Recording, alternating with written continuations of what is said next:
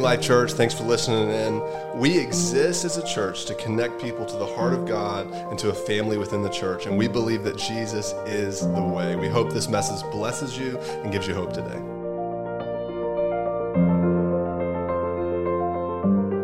Can we put our hands together and welcome my great friend, Ellen Hutchinson, to the stage? I think we've got a table coming for Ellen. Oh, cool. Yeah. Well, thank you. Hey, I'm really excited to be here tonight. Like Kelly said, I remember many years ago now, down the road at that theater, when we pulled our little carts out of the trailer and started plugging everything in and decided to have campus. And it's so fun to see now where we're at. I was driving and I was just like, this location is amazing. Like, I just love just the name of Jesus, like out on the street, people can read it. And it's just, I just think the Lord has been really faithful. And I've known Callie and Bronson for a long time. And I can tell y'all that they just are the real deal. And we just want to honor you guys and say thank you for answering the call and taking it head on. And I know that y'all don't take it lightly. And so we're really thankful for you guys. My kids are at my mother's overnight. My husband was working late. Y'all might have to kick me out of here. I'm like, girls' night? Okay. Yes, please. So let's just pray before we dive in. Father, we just love your presence. And we don't want to take one step without you, Lord.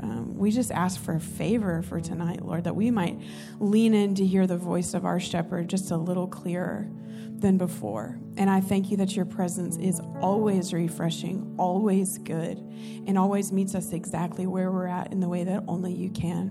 So we give you the glory for tonight, and I ask a blessing over it and these women and this church. And we just praise you for all you're doing. In Jesus' name. Amen.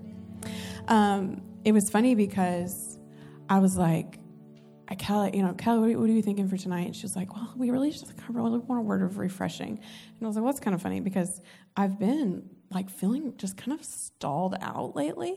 Like I'm just like, I feel like I'm stuck, Has anybody else been feeling like I'm like in between gears a little bit? I'm just like, oh, what is it?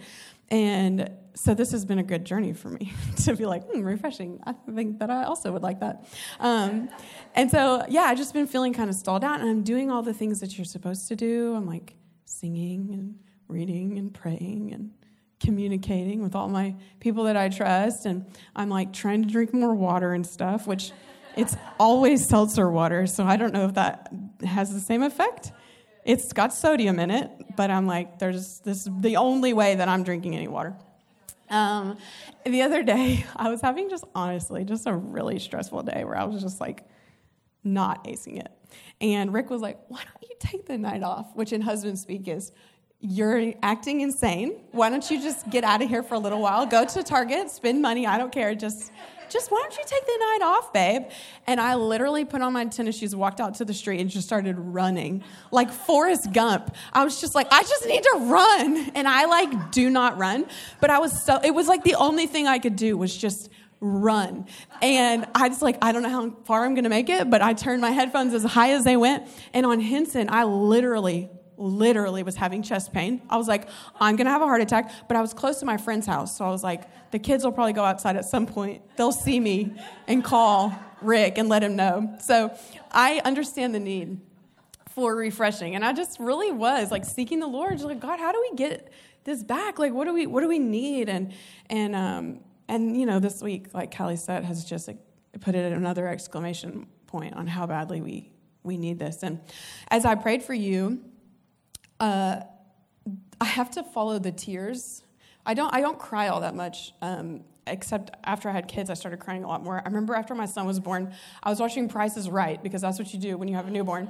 And this lady won $100,000, and I started sobbing. And I was like, her life has changed. They just changed her life. Drew Carey just changed her life. And I was sobbing. So I do cry every now and then for strange reasons. But at this point in my life, I follow the tears with the Lord. I'm like, okay, he's moving on our hearts here. And so I felt really specifically him lead me to a point in Scripture that I'm excited to unpack. And we're going to be looking in Psalms 37 through 40. That sounds like, oh, we're going to be here for a while, but it won't be that long, I promise. But a lot of times we read the Psalms in isolation, and that's fine. But a lot of times they're meant to be read like in groupings. And when you do that, the Lord like colors in the lines a little bit more. And that's what happens here as we read these chapters in David's life. There starts to be like a timeline here. And it's one that I think most of us can relate to right now. I might turn my iPad like this. Yeah, I'm going to do that. And so I've never had a title for a message, but I think I might tonight. And I think it would be called Phases of the Pit. Are you excited? Like, great, refreshing. So starting at Psalm 37, this is really like preparation for the pit. And if you've been following Jesus for any longer than about 3 months, you know that we're always kind of in preparation for whatever is about to unfold. And now we all know that, the world we live in now. And in Psalm 37, you can open your Bibles. I'm going to be jumping all over the place because that's how my brain works. I'm very sorry, Michael, or whoever's running Pro Presenter. But we have a lot to cover. So basically, Psalm 37 starts, and it's like a pep talk that David is giving himself. And he does this a lot, doesn't he? And it's really interesting that if you look at it in the Hebrew, it's written in like alphabetical order, almost like an acrostic. And so it's meant really to be memorized. It's like a little tool to help them memorize this really rich chapter of Scripture. And it's all just about the truth of the Lord. And in Hebrew culture, they memorize like entire books of the Bible. If the lyrics go out during service, I'm like, well, everybody sing a song to the Lord. Because I'm like, I got nothing. I can't memorize a thing. That's like not, maybe my times tables and even that, it's like questionable sometimes. But in the Hebrew culture, they would memorize these things. And it's kind of like the head knowledge. And we do know a little bit about this because they would start at a really young age. Like when you're in VBS and there's things that are just like in your brain, like forever you're going to be singing about Zacchaeus was a wee little man, and a wee little man was he. And it's like, I don't know, it's just there forever. It's never going to go away. And so this was kind of like the goal. Was that if we can get this in, it'll be there when we need it. And so he was always kind of in preparation for whatever might come where he would need that. And so he's saying things to himself like, don't obsess over the world, David. Trust the Lord, David. Do good, David. Delight in him and commit your ways to him and wait on him. And we know that these things are true, and it's a lot easier to say it in the regular times. If you have kids, you know this. I have a 4-year-old, and you can't teach them something when they're in crisis. And I was an elementary school teacher. This is science, okay? This is like the Lord was like, your brains can't work right now. like I teach him in the calm times problem-solving skills. And so we practice. I'm like, hey, buddy, we're just chilling. Come over here. Let's put a Lego tower together. And now what's going to happen if June, his sister, who does this constantly, comes and knocks it over? What are we going to do? And he's like, oh, let's think. He's super calm. Because later, that's going to happen, and he's going to have built his masterpiece, and she's going to knock it over, and he's going to lose his mind. And in those moments, you can't go, hey, buddy, what are you going to do? Can you put it back together? And he's just absolutely red-faced, no air, just screaming bloody murder. And so if you can get it in the calm times, somewhere in his brain, they go, well, hang on a second. I think I can do this. And the freak out gets a little bit shorter and a little bit shorter every time. And so this is what the preparation for the pit means. And I think some of us didn't really know that we needed to be preparing as much as we should have all been. But we'll do our best from now on. So in Psalm 38, though, is when the next phase comes. And this is when David enters his metaphorical pit. And I don't even need to list the things globally, nationally, locally, personally. I mean, everything that can be shaken is being shaken. It's like those scenes in the movie where the main character is in focus and everything around it is spinning and out of focus and chaos, and the circus music is playing.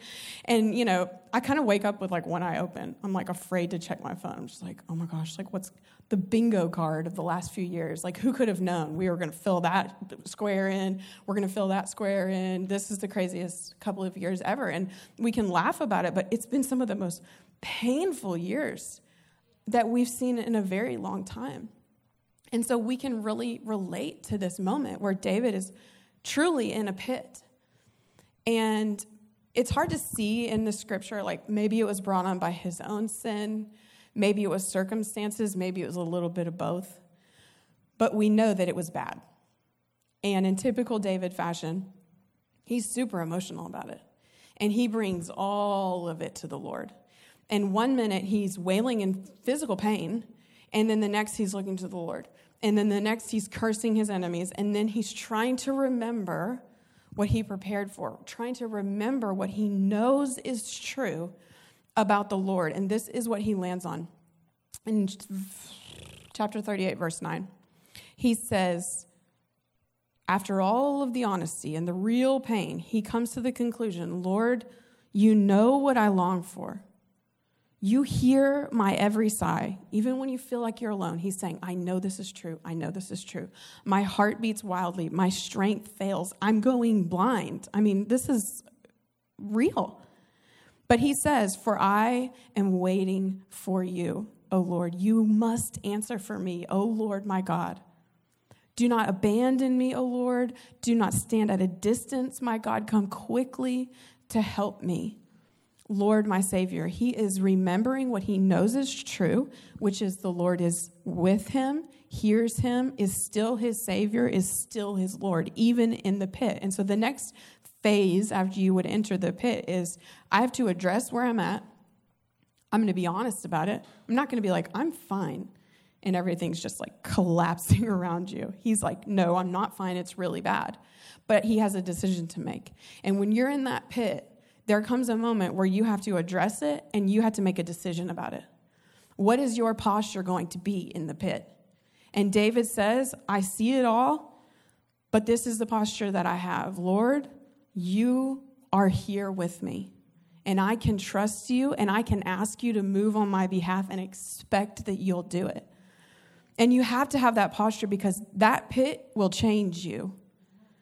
And you, one way or another, you are not coming out of that pit the same. And we can look at that personally and at large as a church. One way or another, it's changing us.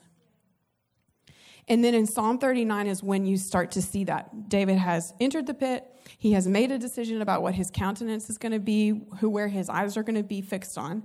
And then it starts to change him.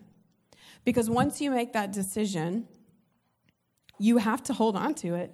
Because the questions are going to come in the pit. And the pain is real there. And it's dark and confusing in there. And the pit is where really hard lessons are learned. Because our impurities start to come up in the pit. Because the Lord is a refining fire. And he will bring things to light. And that hurts. But there is good news. Because the pit doesn't have to consume you. Because it's a purifying fire and not a consuming one. And so if this is you, I need you to know tonight, if this is the phase that you're in, you are not alone in that pit. There is a fourth man in the fire, and you are not alone. And the Lord will use the pit if you will let him. And he will use it to change your perspective, because that pit holds wisdom that is hard fought for. And it humbles us. But there's beauty in it because you can still bear fruit in the pit. When you abide every season, you will bear fruit when you stay connected to the true vine. You can still make yourself a living sacrifice in the pit. It's kind of the best place to do it, isn't it? Because the Lord still speaks in the pit. And this is where Psalm 37 is starting to really come in handy for David, because he prepared for this moment. And he reminded himself of what is true. Pastor Rick does a good analogy about an orange. And he's like, what's inside of an orange? Orange juice. So when you squeeze it, what comes out? Orange juice, right? And he's like, whatever is in you, when you start getting squeezed, that's what's going to come out. And so we have to prepare for that. And so David spent his life reciting the truth to himself so that when it mattered the most, he would remember it. And he had an anchor. And he had a light unto his feet and a light unto his path. Have you ever been there where it's like the next step? If I could just get that next step. I bet we could go around the room and talk about pit after pit after pit where the Lord was still there. And there were times for me where I was in like the, pit, man. It was bad. And then it got worse, and then it got way worse after that. And you're like, am I digging it? Is the ground falling out underneath? Like, what's going on here? But I remember it felt like really long. It was a long, long season. And there was a time, this pit was kind of the crowning moment of the pit, was when my husband and I had a miscarriage at 14 weeks. And it really caught us by surprise, as you would expect. And we sat in that hospital room, y'all, after we delivered our daughter. And it was like my body was yelling at me, and my mind was yelling at me, and my heart was breaking. But my spirit said, Lord, you're good. And my eyes do not see it, but my spirit knows it's true. And so we have to prepare for those moments so that we can have the next phase, which is the perspective shift. Because this is the time in the pit when Christians start saying really weird things. We named our daughter Victory, which doesn't make a lot of sense to name your daughter who died Victory. Well, I don't look at the world the way that everyone else does. She's experiencing victory long before I even really will.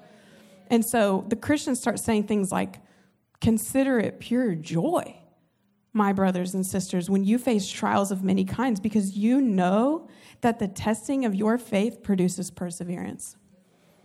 And let perseverance finish its work so that you may be mature and complete and not lacking in anything. And the perspective shift comes when you really realize that that's true and possible. Because Psalm 23, David, maybe he's talking about the same time, maybe he's talking about another pit, I don't know. He talks about the valley. Same thing, right? And what does the Lord do for him in the valley? He prepares a table for him in the presence of his enemies. In the pit, the Lord prepares a table. And it took me a while to realize this, but I got to sit at that table. The Lord says, you're so eager to get out of this pit. I'm climbing out. I'm trying and I'm falling every time. He says, sit at the table. I have a feast for you here.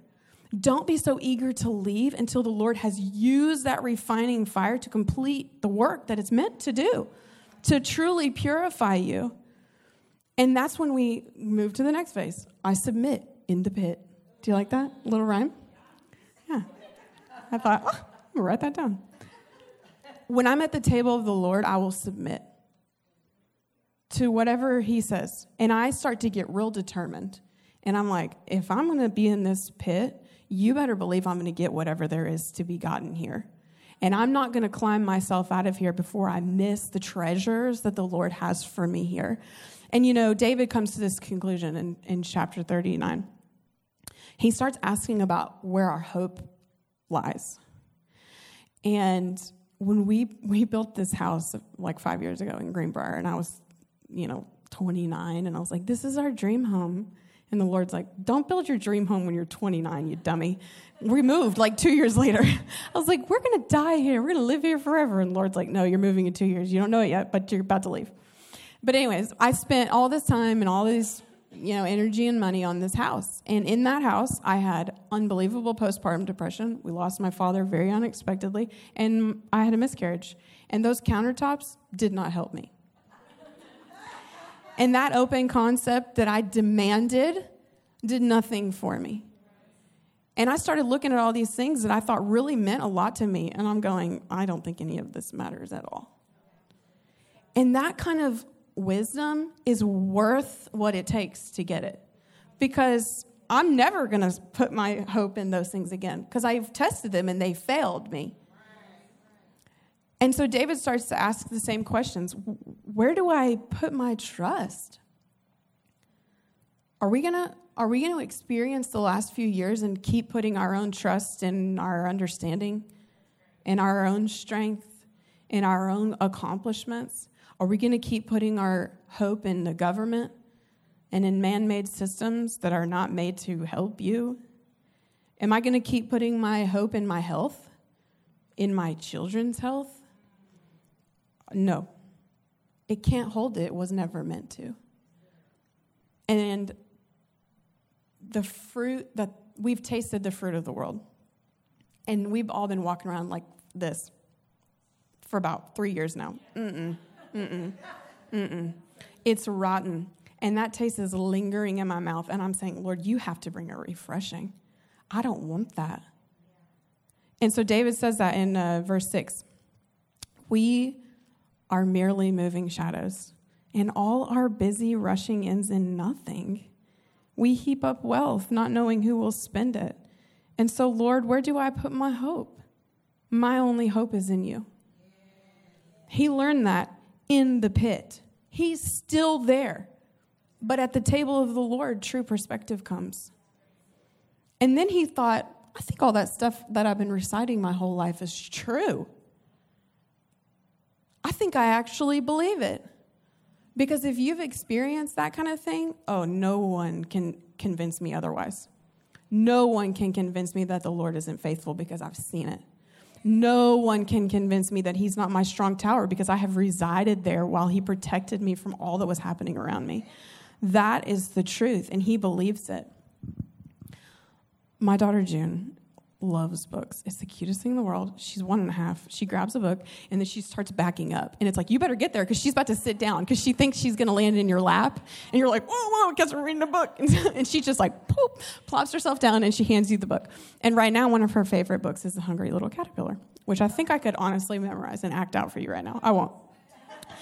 And it's got a lot of wisdom in it, though, because that metamorphosis that happens is super important. But then it's done inside. That book says a cocoon. It is not a cocoon.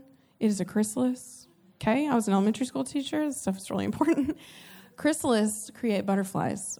Cocoons create moths. Okay? Thank you. I don't want to be a moth. I'm getting in a chrysalis. Excuse me. But in that book, he's all prepared and he's eaten and whatever. And then he gets inside his chrysalis, and then the transformation happens and is finished. And then he has to come out of it to show what has been changed inside of it. And so this is my side note pet peeve. The lessons in the pit are not meant to stay there. Sometimes we walk around that pit. I've done it. I've taken victory laps around the pit. Like I'm the mayor of the pit.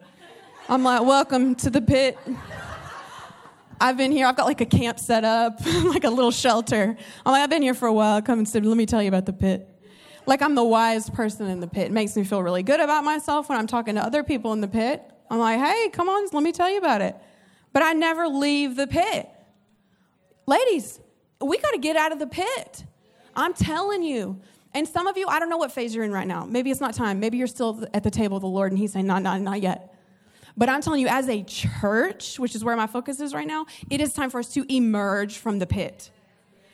The transformation has happened. And we have to get out and spread our wings and say, look at what the Lord has done in the pit. Because we have a story to tell. And in Psalm 40, this is what David realizes. He has a story to tell, and I love this little tidbit. He gives it to the chief musician because it is a precious story. And he has to give it to someone he can trust. He said, look, you go to articulate this well because my story is precious now. And there's a purpose in his testimony. And if you emerge from the pit and your revelation leads back to yourself, it is fleeting. And it will not go past you. But if the story of the pit that you're telling leads to Jesus, it will reach so much farther than just yourself. And the Lord healed you first, and that is huge, and there was a transformation that happened there, and I'm not trying to say it's not important. But it's not the way of the Lord to just stop there.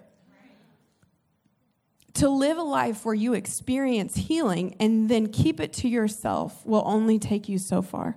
But instead, you get to experience further healing that comes from seeing the Lord use your story. I'm looking at Ashley Polston. You know about this. I mean, think about what the Lord has done because you've let him. Think about what your story has done. It could have stopped with you. You could have been healed and said, thank you, Lord. I'm free. But instead, you were like, I actually think there's something extra here. And I think there might be 100-fold that I don't see yet, but I know the Lord will use. And so if you come out of your pit just quoting your therapist, it's a missed opportunity. And this is coming from someone, I quote my therapist all the time. I've been going to therapy for years. She's amazing, but she is no savior to me. A testimony of my own experience only, it's empty. A testimony of my own struggle and heroism only, it's foolishness. There's a better story to tell.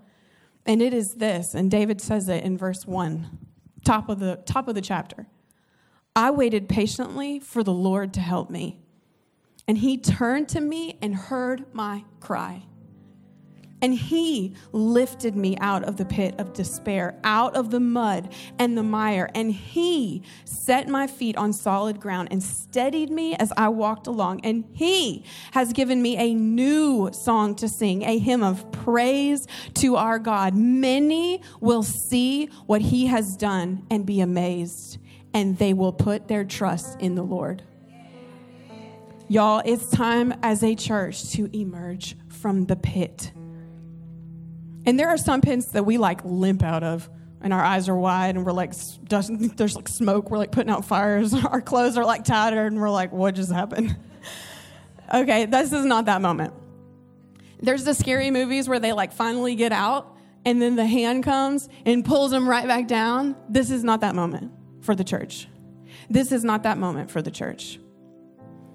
And it's tempting to look back at the pit because the pit is loud. And everybody else is in the pit. And it's getting bigger by the second. Monkeypox. There's another election coming this year. Are you even ready for that? Can you even imagine how loud the pit is going to get in November? And then the year after that, and then the year after that too. Slander against the people of God. It's coming out of the pit.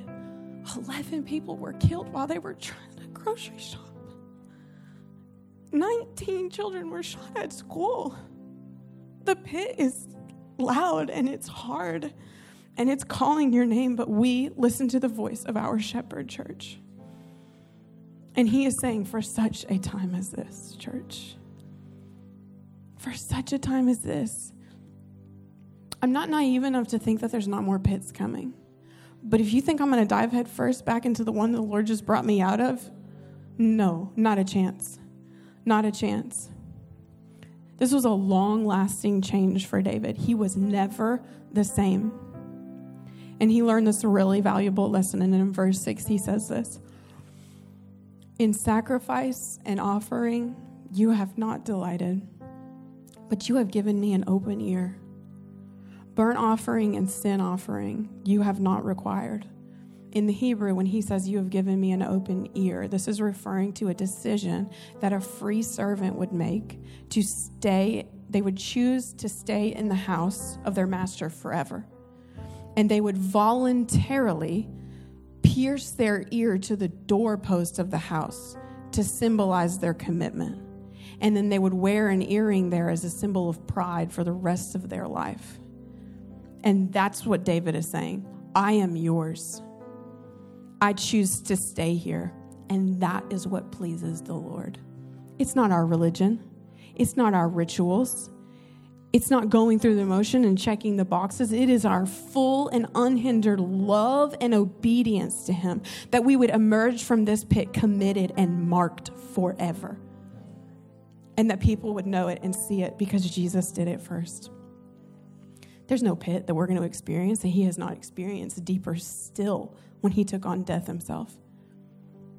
And as we would say, pierce me, Lord. I'm no longer a slave to sin, but to righteousness. Committed to my Father's business, he came out pierced and marked and known by his unimaginable love and commitment to the Father.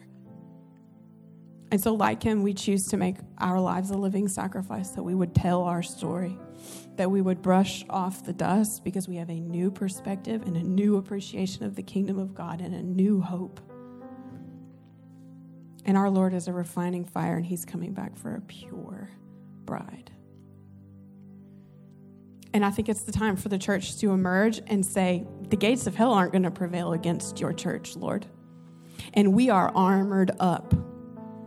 That we would come out armored up in the armor of God, and we would be ready for what comes next, because in the church you will find soldiers who have seen battle and can empathize, and you will find soldiers who are banded together because of the battles that they have fought side by side, and you will find soldiers who are not afraid to get in the trenches because we trust in our armor, who is the Lord Jesus Christ himself, and we jump into the pit to offer a way out. I hear the pit, I see the pit, I know it's pain. And if I'm getting in that pit, it's to tell people that there's a better way. Let's all stand up. I just feel this so strongly, that there's better days ahead for the Church of Jesus Christ. And that you won't find us swaying to and fro with the next and newest philosophy or teaching that tickles our ears. But we are held together by the belt of the unchanging truth of God. And you won't find us boasting in our accomplishments or our works, but through our repentance, we bear the breastplate of Jesus' righteousness. And you won't find us conforming to the culture that tries to twist our arm with threats and attacks. We are strong in who we are, wearing the helmet of salvation, knowing that you have been chosen and set apart. And we're the peacemakers. In a world that feeds on war and controversy, we are equipped with the sandals of peace, and we bring hope of a Savior and a better way. And we are shielded by our faith and the faith of our sisters. And the fiery darts of the enemy are not going to penetrate us, and we will protect and carry one another on those shields if that's what we need to do. And we have the only weapon we need, y'all. We have the Word of God. And it works in the good times, and it works in the bad times, and it works in the expected and in the unexpected, and it works on the mountaintop, and it works in the pit, and it does not return void. I know that we're armored up. I know that we have a story to tell. I feel refreshed. There is a purpose in your pain, and the Lord will use it, and He has refined His church for what comes next. And I think we're ready for it. Let's pray. Lord, where can we go from your Spirit? And where can we flee from your presence? If we go up to the heavens, you are there. And if we make our bed in the depths, you are there. And if we rise on the wings of the dawn, or if we settle on the far side of the sea, even there your hand will guide me, and your right hand will hold me fast. For you created us in our inmost being, and you knit us together in our mother's wombs. We praise you because we are fearfully and wonderfully made, and your works are wonderful, and we know that full well. Because we are convinced that neither life nor death, nor angels nor demons, neither the present nor the future, nor any powers, neither height nor depth, nor anything else in all creation will be able to separate us from the love of God that is in Jesus Christ our Lord. And Father, today we say, build your church. Build your church. We are here. We are ready. We have emerged from the pit. We are committed, and we are marked, and we are changed forever, Lord, because we live our lives in submission to your will, because you are a good Father. And we trust you, Lord. You are the armor that we wear when we wake up and move into the world today and tomorrow and the next day. And I pray that you would fill us with courage, Lord, to be the light that you have called us to be. We thank you for the pit. We consider it joy, Lord, that we might understand the suffering of Christ just a little bit more.